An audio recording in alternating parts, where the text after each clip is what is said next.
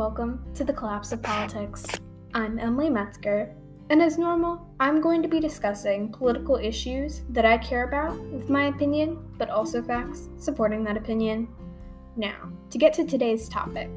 When I was coming up for an idea for this topic for this week, last week I thought coronavirus would be a perfect topic to add to the collection, but I had no idea how big the controversy of the election would be this week. So there's a little change, but we're going to roll with it.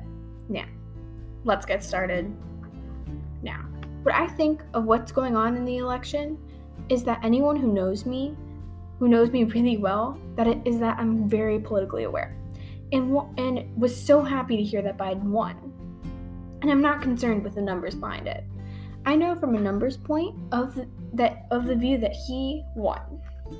What I'm concerned with is what's going to happen after the election is called. If you look at some of the videos that Trump supporters have put out in the news that has been covered, they're going insane.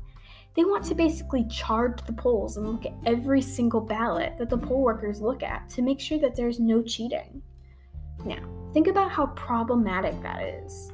And to add on top of this, I did a lot of research about this episode and found out that there were multiple reports of violence reported by Trump supporters that were harassing reporters and causing violence. And that happened even though Trump won in 2016. I can't even imagine what will happen when he loses.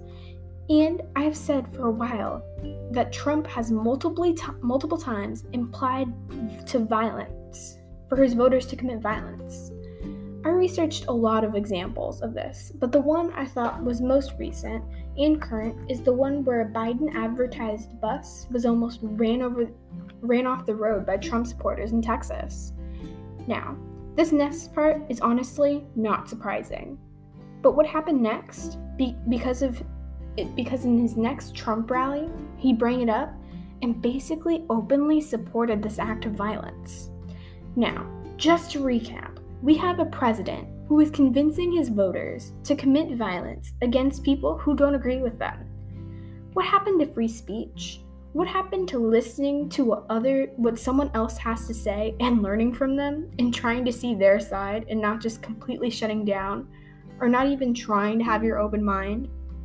Are Trump supporters that close-minded where they won't even hear another idea if it doesn't 100% agree with theirs? That's just completely unfair to people who don't agree with you. Now, to get back on topic, I'm truly worried about what will happen after the election. There will be lots of violence and hate in the air in the next coming years. Thank you for listening to today's episode.